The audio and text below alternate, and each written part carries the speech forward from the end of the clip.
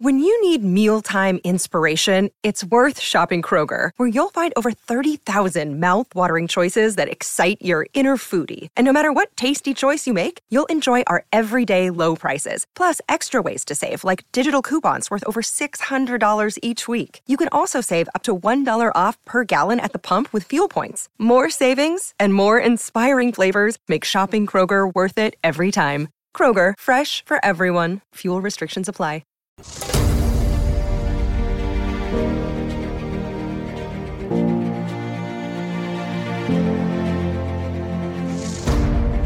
This is the Wealth Ability Show with Tom Wheelwright. Way more money, way less taxes.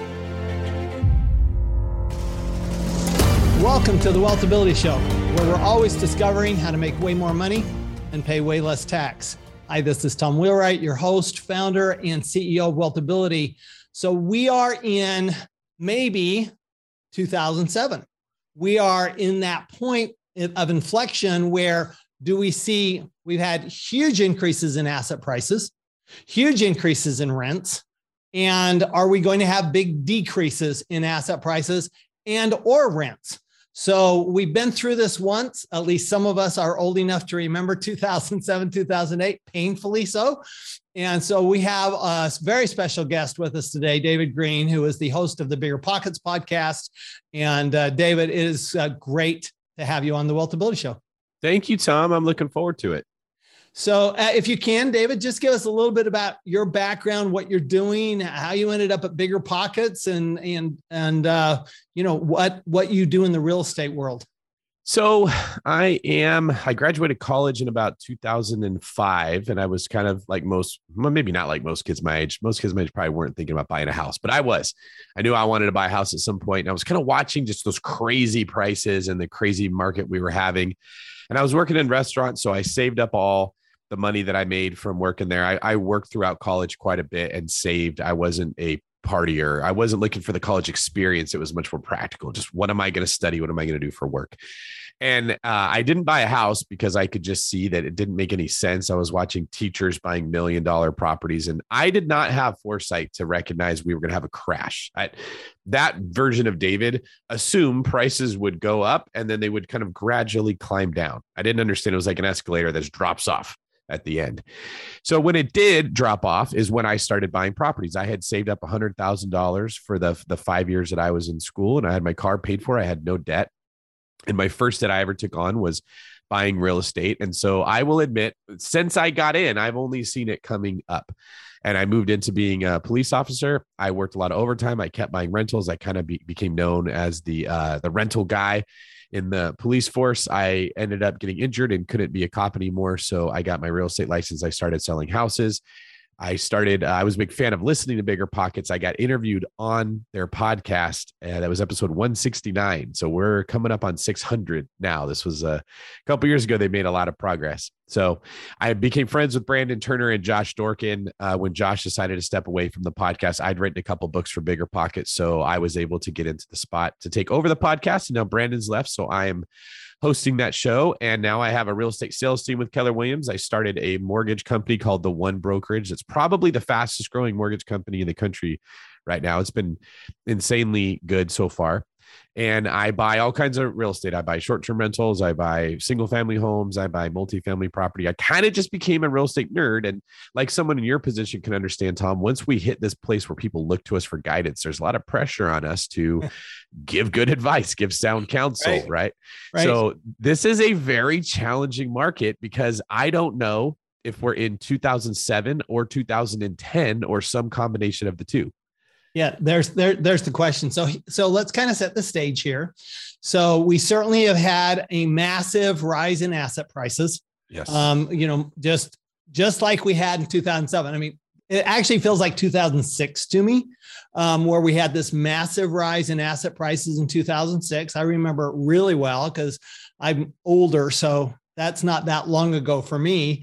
And then what we had was a softening in 2007, and then it crashed in 2008. Yeah. So we had some time. We looked at it and it softened a little bit. What we didn't have is we didn't have the interest and inflation thing going on when it came to commodity prices. So we didn't have rents massively going up. Like rents have gone up 25 to 30% in the last year. So we've seen that massive increase. We hadn't seen that before in 2006, 2007. And we didn't have commodity inflation. So we weren't going to the grocery store and seeing inflation at 7, 8, and Arizona 11% or more.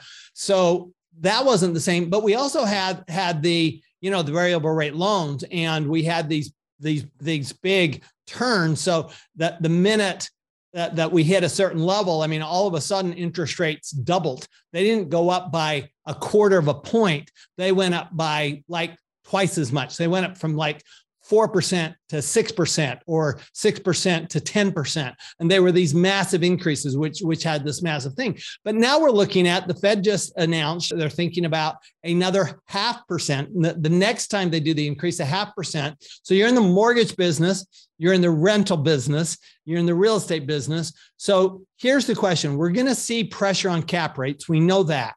Okay, because cap rates are going to go up, and everybody knows that's how you value real estate, right? Net operating income divided by cap rate. So we know cap rates are, by definition, have to go up. All right. So the question is, does that mean that real estate's going to, again, are you going to be an escalator or an elevator? Yeah. Right. So is it going to come down, step down, or is it going to crash down? I know the Fed would like it to step down, but typically bulls go up the stairs and bears fly out the window. So what do you think? Predict the future for us, David Greene. Let's see how good I can do with that. The first thing I would say is, when we say cap rates are going to go up, is the assumption because interest rates are going up, that's going to make the asset less desirable. Well, there's the question. Well, if interest rates go up, typically cap rates are what an investor requires as a return, right? So if interest rates go up, that means that if the investor can get that return somewhere else that is a higher rate of return, they will typically expect more from their real estate.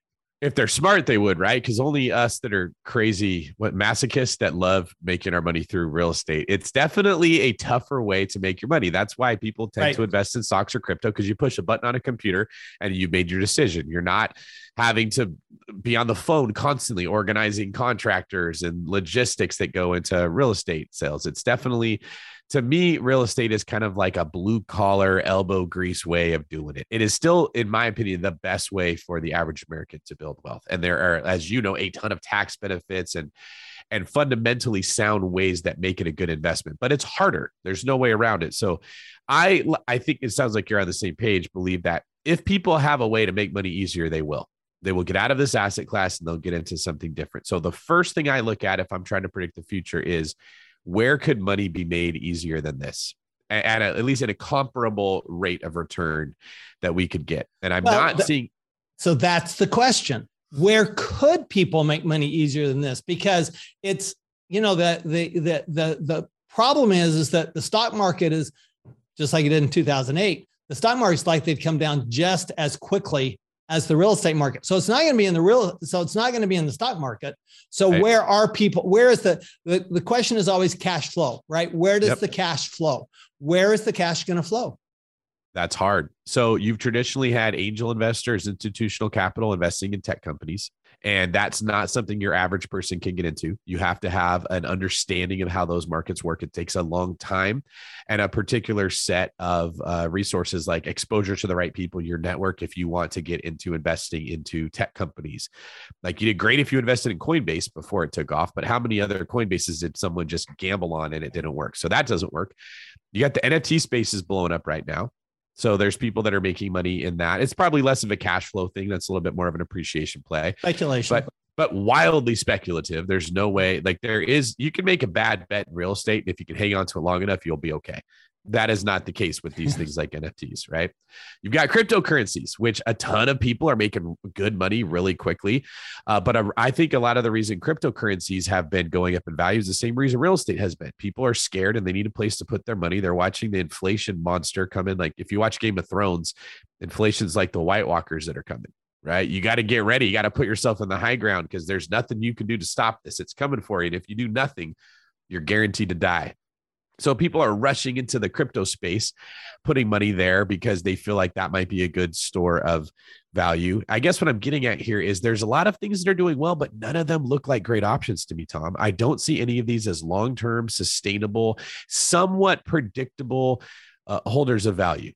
Well, so, and then different from 2007, again, we have inflation. So if you like, Arizona is highest inflation in the country right now. And that's where I live.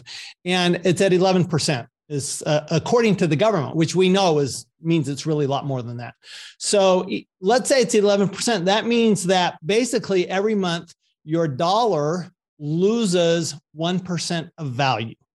That's really what it means. So in 2007, we might have just gone to cash saying, okay, we're going to sell all our assets. I mean, some people did this, the really smart ones, they sold it all. I wasn't one of those, but the really smart ones sold it all and they went to cash. Okay. Or like you just didn't get into it. Right. So the same difference. I kept my cash. I didn't invest. You kept your cash, but you didn't get out, but you didn't get in. And so that was an option. But if you're looking at 10%, 12%, 15% inflation, that's not really an option because you're still losing money. So what do you do with that money? The first thing I think is to acknowledge that it is at this point, the real estate markets are not as logical as what we want to believe they are. So I remember when the shelter in place first happened, maybe 2-3 years ago, a lot of my mentors were saying the same thing you just said. Get out, get your money in cash, keep your powder dry. It's going to drop and you're going to jump in and buy all the real estate. And I was one of the few voices that was on our podcast. And I actually got some hate messages. People did not like me saying this, but I remember saying, I don't think that's going to happen. I think we're going to have a very temporary slowdown as everybody panics. But I think that the government is going to do the same thing they did in the too big to fail days. They're going to print a ridiculous amount of money. And the example that I use is that if you have I don't have kids, but when you have a kid, say you have a 6-7-year-old, you can reasonably predict at what time that child's going to get tired and go to bed. It's probably between the same 9 to 10 o'clock at night, every single night. Human bodies work that way. When we're sleeping, it's like an economy's recession. You're not being productive. You're not earning any money. You are resting. You are repairing all the stuff that you spent earlier. You're letting bad businesses die. Bad entrepreneurs go out of business. It's a healthy part of the cycle. And then when you wake up again, you start building, you start becoming productive. You spend all your energy and you need these cycles. This is the rhythm of how the world works. Sure. Well, if every time you're tired and you say, oh my God, I'm going to fall asleep, I'm not going to be productive, the economy's not going to look good. And there's some politician in place that knows that's if the economy falls asleep on their watch, they're the one that's going to be blamed for it. Well, what if you just give that let's not use a child anymore. Let's give that person let's make him a teenager now. There you go. Let's give that teenager. We'll give him a Red Bull. A Red Bull. There you go. That's a great example, right? Maybe a harder drug if the Red Bull stops working. Okay. But it's something that gets their blood pumping, to get them energized. Boom. They work all throughout the night. Right. I've seen some of these guys in my law enforcement career that are high on methamphetamines. They can stay up all night long, taking a lawnmower apart and putting it back together. They need something to do. And then the morning comes and they just keep on going. What I'm getting at here is that it can give you this false sense of productivity. But it is very unhealthy for the body to be doing that. You're not allowing the bad ideas to be wiped away and the good ones to come back. You're not allowing your brain to get rid of dead brain cells and put new ones in there. And it also makes it very difficult to predict when you're going to go to sleep because you don't know when you're going to shoot yourself up with drugs. And what I am positing here is that economic stimulus is a form of a drug. It is not a healthy way. No question. It's sugar. It's like eating a candy bar. There you go. Now, I will also say there could be times in life that it does make sense to drink a Red Bull and not go to sleep. Okay. You're in an emergency situation. You have an opportunity that hardly ever comes up. I'm not saying never, ever, ever take Red Bull or take sugar, but you want to take it as little as possible. You want to save it for emergencies. And we are not. We are basically, the kid doesn't want to go to bed. I don't want him mad at me. Give him a Red Bull. Okay. So what I'm getting at here is the people who are looking at the real estate cycle with pure logic are assuming that no drugs have been introduced into this system. So I can predict that kid's going to sleep at this time. And you can't. So when people say things like, well, interest rates are going up, so that should cause prices to come down. All things being equal, that would make sense. That is logical. However, we don't know that prices are going to come down because we don't know how bad the inflation really is. What if prices, or let me say it differently. What if the value of real estate is going down? We are in a recession in some places, but the price is going up because our money is becoming worth less and less. Right. That's what makes this tricky, is there is no baseline with which to understand value, because we typically do that with dollar bills, but the value of the dollar is changing so much, it makes it very difficult to predict. Right. So on top of that, I was actually in a meeting with my buddy Ken McElroy. I'm sure you know. Yep. And he goes, "Look, we're still short 5 million units of housing. 5 million is a lot of housing. When you think about how big the U.S. is, that's a pretty big percentage of people that need housing, which is what's pushed the rents up so much. So we don't have a glut. We had a glut in 2007. Yes, we did. We had a glut in Arizona, Maricopa County. My brother was actually on the board of a bank, and they pulled out of Arizona. And they said the reason we pulled out of Arizona is because 25% of the homes were owned by investors. That's an enormous percentage of homes being owned by investors as opposed to homeowners. So what that meant was, and they were empty. It's not like they were owned by investors and they were rented. These were speculative investors that were trying to flip these properties, and they were empty properties. So you had a glut. We don't have a glut right now. So that's a difference, right? We do have a Fed that is not blind to the problem. I mean, they were blind in 2007, completely blind to the problem of the whole, the bond market and what was going on, all of that. They were completely blind. They're not right now. So we do have, it's actually quite different than 2007. So the real question is, okay, so what do you do with your money? Knowing that what we really know is that it's uncertain. That's what we really know. We know that it's uncertain. And we know that there aren't really assets. I mean, yeah, you put your money in gold, but even gold in a depression will come down in value, right? So you could, but it doesn't produce cash flow. So that an inflation hedge doesn't produce cash flow. So what do you do with your money? You've got money coming off from your business. You've got money coming in from your investments. You don't want it to sit there. So what do you do with it? So what you're describing is the high stakes game that we are all playing. And my opinion, at least for anyone who's listening to me, so my conscience can be clean, is that you need to understand you are playing a high stakes game. Exactly. Okay. The White Walkers are coming. However, because other people are seeing this, and there's I don't want to say a panic, but there's definitely a high sense of urgency that people know they need to put their money somewhere.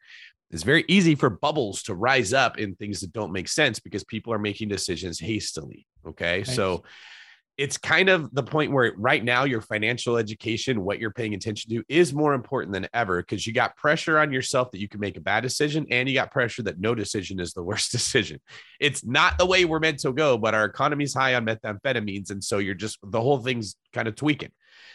And so here's my advice. This is the way that I am handling it. First off, I had planned to be retired by now, to build passive income, stop working. I saw the writing on the wall that any wealth I had built was going to be destroyed by inflation, and I actually couldn't retire. I was a little salty about it for a little bit, that the government's printing of all this money was going to force me to keep working. So I ended up staying in the game, building more businesses. I still work just as hard as ever because I have to, just to kind of stay even. I have to invest money. I still see real estate as being the best place to do it. And that, if I was to sum it up, is because, like you said, there's a shortage of inventory. There's the ability to work from home. So a lot of people are not buying in the traditional areas they used to. Like, you don't have to live in New York City if you want to make that type of money, right? So you can now own real estate in areas where you couldn't before, and it's not nearly as risky or speculative as it used to be. Technology has improved to make it easier to own real estate than ever. We have software, we have education. Like, I wrote the book, Long Distance Real Estate Investing. Now everybody's doing that. They're all buying all over the country, and it's not as challenging or as scary as what that used to be. And then I don't see a better place to put it. That would be the last place. Is there's moves you can make that might be stronger from a defensive standpoint, like gold. Gold may be less likely to lose its value, but you can't add value to gold. You can't be directly involved in making it. You can't, You can't refinance gold. There's other ways that you can save money in real estate and save in taxes that gold doesn't offer. So I don't think it's as overall as good of an opportunity where it might be better in one little area. Let me give you my theory then. I love this. This is great, David. So here's my theory. I'm going, all right. So one thing we do know is interest rates are going up. So it would make sense that when you do buy real estate, that you ought to have fixed interest rates for a fairly long period of time. I mean, I love to see a 10-year fixed rate. If I can see a 10-year fixed rate, that's more than twice as good as a 5-year fixed rate, which is 500 times as good as an annual rate. Right. That's changing annually, because I think those annual rates, I think the interest only loans with the annual rate increases are really scary right now. So that's one thing we can do to actually minimize our risk. And the second thing, of course, is to remember that if you're, we've talked a lot about asset prices, but asset prices don't matter if you have cash flow. They're actually irrelevant, because if your plan is to sell the property, if your return on investment is from selling the property, that's a capital gains play, right? Yeah. I mean, that's you're saying, well, I'm going to make money because of the appreciation in value. This is where people got in trouble in 2006. And it's also where people get in trouble with stocks, because it works the same way. Exactly. Yeah. One way that you can make money. Exactly. In fact, on this show recently, we had somebody on here who said, who was a brilliant asset manager. He goes, he invests in dividend stocks. Well, that's because it's cash flow, right? Yeah, it works like real estate. Cash flow, it's the same thing. Yeah. If you invest in cash flow, that's a whole different animal than investing for appreciation. And if the idea is that, look, I'm going to hold this property for 10 or 15 years, who cares what happens with the price? Because prices are going to go up and prices are going to go down. So if what I heard you saying, David, is, look, you don't know when that person is going to crash from their sugar high, their Red Bull high, what their caffeine fix, whatever that fix is. We don't know when that crash is going to happen. What we do know is that it is going to happen, because you cannot have a sugar-based economy forever. Okay. There has to be some there, right? So at some point, that there's going to be at least a correction, if not a crash.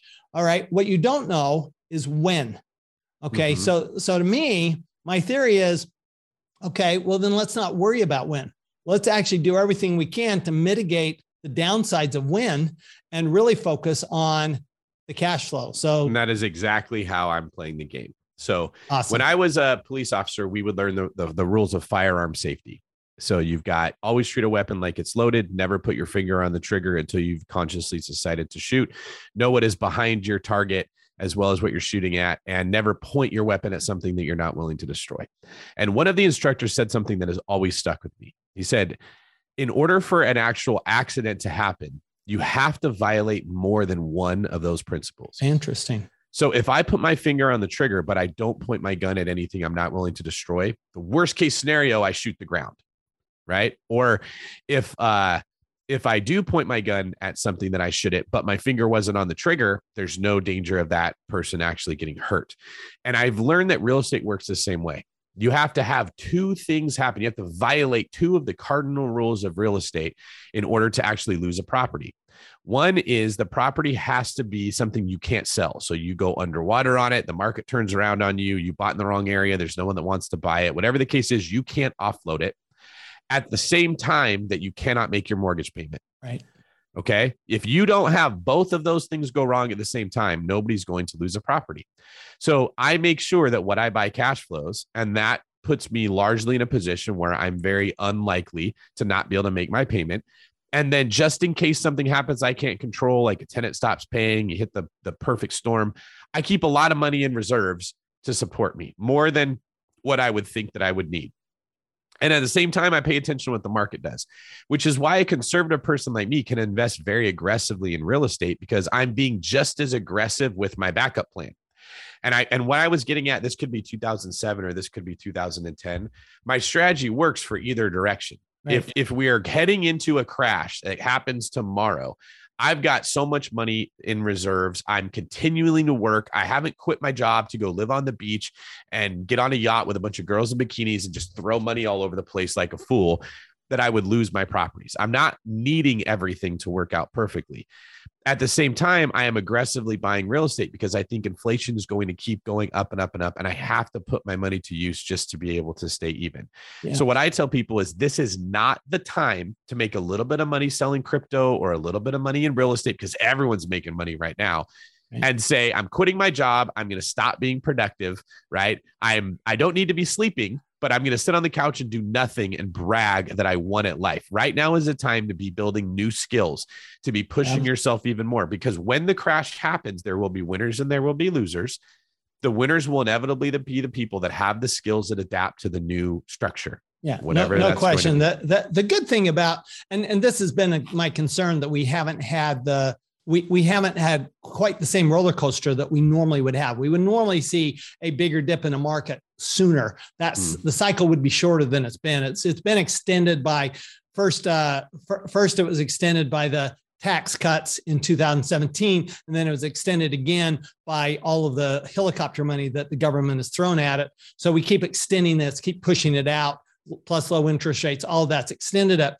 But here's something that you said that I actually thought was, and if I can remember what it was that you said, that it's so important, is that, first of all, it has to be two things, right? So if you have the cash flow, then you can weather the price storm. If you have the price, you can weather the cash flow storm, but you can't weather both. So here's what I heard you say, which I think is critical to people. And that is that you look at your reserves as part of your equity investment. So this isn't money that's sitting idle. This is money that is sitting there that's actually part of my equity investment in the real estate, because I need it there to protect my equity in the real estate. Did I hear that right? Yes. And if I can elaborate, a huge mistake I hear people make is equity in a property equals safety. And I've even heard smart people say the same thing. Like, hey, I'm okay because that $1 million property, I only owe $500,000 on it. So I'm safe in case it drops in value. And I just don't understand that logic. You're not safe. You don't need equity in the, it only matters if you want to sell it. If it's cash flowing, you won't sell it. I would rather have that $1 million property and have, instead of $500,000 in equity, maybe have $200,000 in equity, keep $300,000 of it in the bank where a recession can't touch it, right? Where if the value of the asset drops, I don't lose any of that. It's safe. And it's more useful to me because I can always pay down the loan if I wanted, but I can make the debt service payments for freaking years with $300,000. I can use that as money to qualify to buy more real estate. If the market does drop, I now have cash to go buy more. I have way more options keeping that money outside of the property in the bank. Now, I know it may cash flow less than what it was, but if it is still cash flowing and I am still able to make the payment, that is 1,000,000 times wiser to keep the money where I can use it to keep myself safe. And so when I hear people say things like more equity in the property equals safety, I think it's madness, because you and I know, Tom, when the market drops, it completely falls. You can't stop how much money you're going to lose if you're just looking at the equity. Hey, if you like financial education the way I do, you're going to love Buck Joffrey's podcast. Buck's a friend of mine. He's a client of mine. He's a former board certified surgeon, and he's turned into a real estate professional. So he has this podcast that is geared towards high-paid professionals. That's who he's geared towards. So if you're a high-paid professional, you're going, look, I'd like to do something different with my money than what I'm doing. I'd like to get financially educated. I'd like to take control of my money and my life and my taxes. I would love to recommend Buck Joffrey's podcast, which is called Wealth Formula Podcast with Buck Joffrey. I hope you join Buck on this adventure of a lifetime. Let's say that you say, well, now I've heard people do this. I'm going, well, I have $500,000 of permanent debt, but that $300,000, I don't have that in cash. I have that in a line of credit. I'm going, okay, so let me explain what happens when you have a crash, because banks react fastest and they react very protectively. So let me tell you what happened in 2007, 2008. Now, this is the first one good decision I really made back then. I was actually in a meeting with a client, and the client's banker was there. And the banker said, if you have a line of credit, you need to pull that money out now, because we're going to shut them down.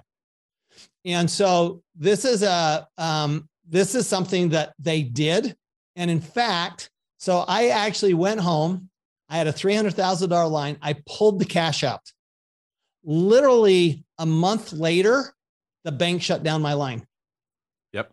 And now and what they did was they gave me a 15-year amortization on that $300,000. So now I have $300,000 cash that had I not done that, they would have actually pulled that line and I wouldn't have had access to it. So this idea that, well, I'm a big fan of lines of credit. I'm a huge fan. It's always good to have a line of credit wherever you can, but don't think that line of credit is always accessible. It's not your safety net. It is not your safety net. It is another option. Yes. Okay. And it's good to have all the options you can. Yep. You talk about, having as many options as you can when it comes to, getting money, but having that actual cash on hand, actual cash, that's what you actually have. And it's actually just part of your investment.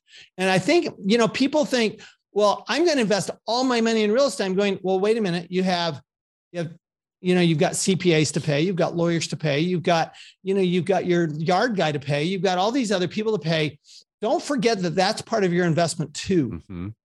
And I think that's where a lot of people fall down. And so right now, I think there is a very good argument for getting into more of a defensive position on the real estate. Several years ago, we felt the same way, right? Like 5-6 years ago, people go, well, it feels like something's coming, so we're going to get into a defensive position. And I think people did fine there. Yeah, they don't make the most money, but they don't lose money. And then what they go is, oh, wait a minute. Now things have changed, because like you say, we don't know when that sugar's coming off.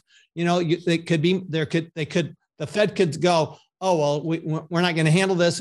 Inflation's going to be fine. We got supply chain fixed now. And all of a sudden inflation, I'll tell you this, if inflation came down to 6% tomorrow, the Fed's never going to raise interest rates. It doesn't raise interest rates because all the Fed cares about is inflation.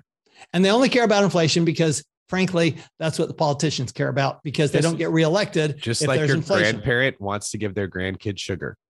That's exactly what it is. And I'm a grandparent, so I understand that. This is an important part of the diet of your grandchildren. You have to have sugar, because then you can send them home to their parents, and their parents can deal with it. Yes, they the parents can deal with it. Yeah, I understand that. I've been a parent. I'm a grandparent. Grandparents better.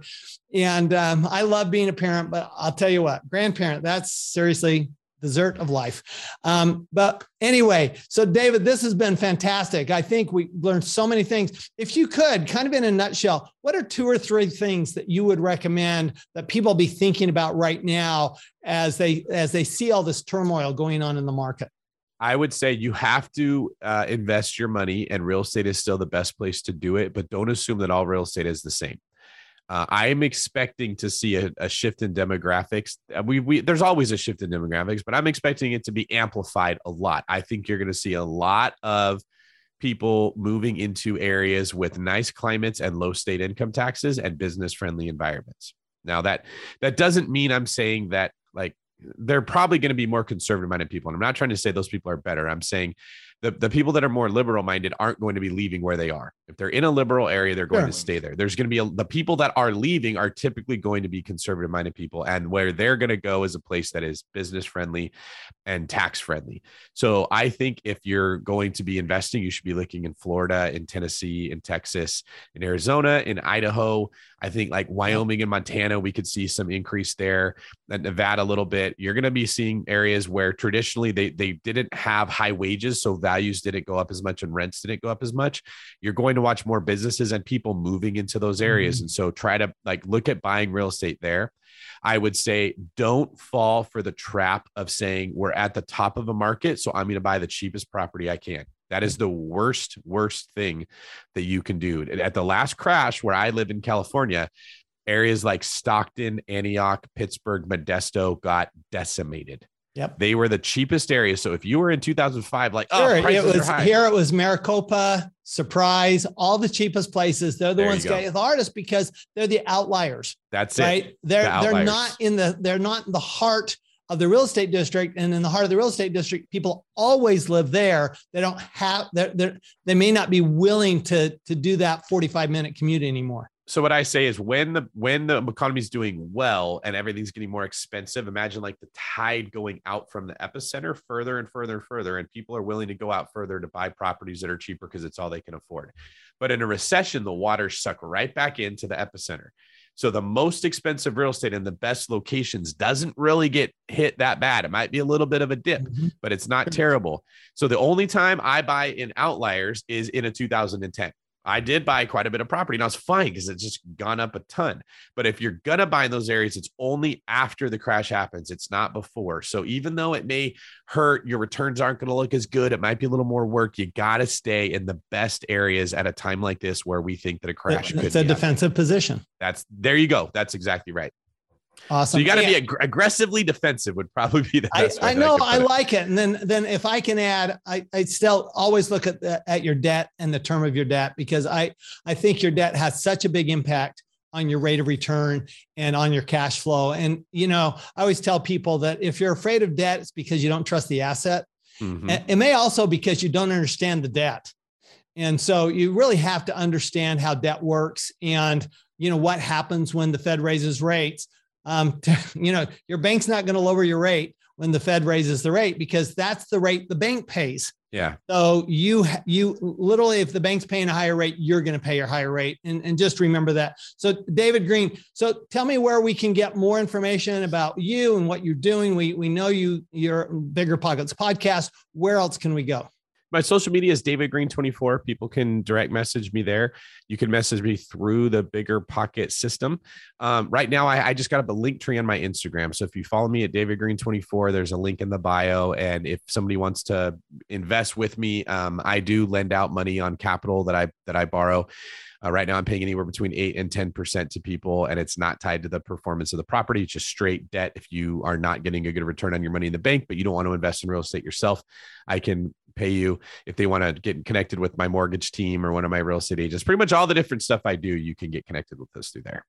Awesome. That's great. David Greene, Bigger Pockets, and David Greene 24. And great to have you on. And just remember that, when we actually get educated on real estate and we recognize that it's about cash flow, remember, you can own real estate for a very long time and have really good cash flow, pay absolutely zero tax, and make way more money. And so that's the whole key, right? That's the key to what we talk about. Way more money and way less tax. Real estate, again, David Greene saying that real estate, still a good place to put your money. Just be smart about how you do it and get educated when you do it. And when you do that, that's when you make more money and pay less tax. We'll see you next time. You've been listening to the Wealth Ability Show with Tom Wheelwright. Way more money, way less taxes. To learn more, go to wealthability.com.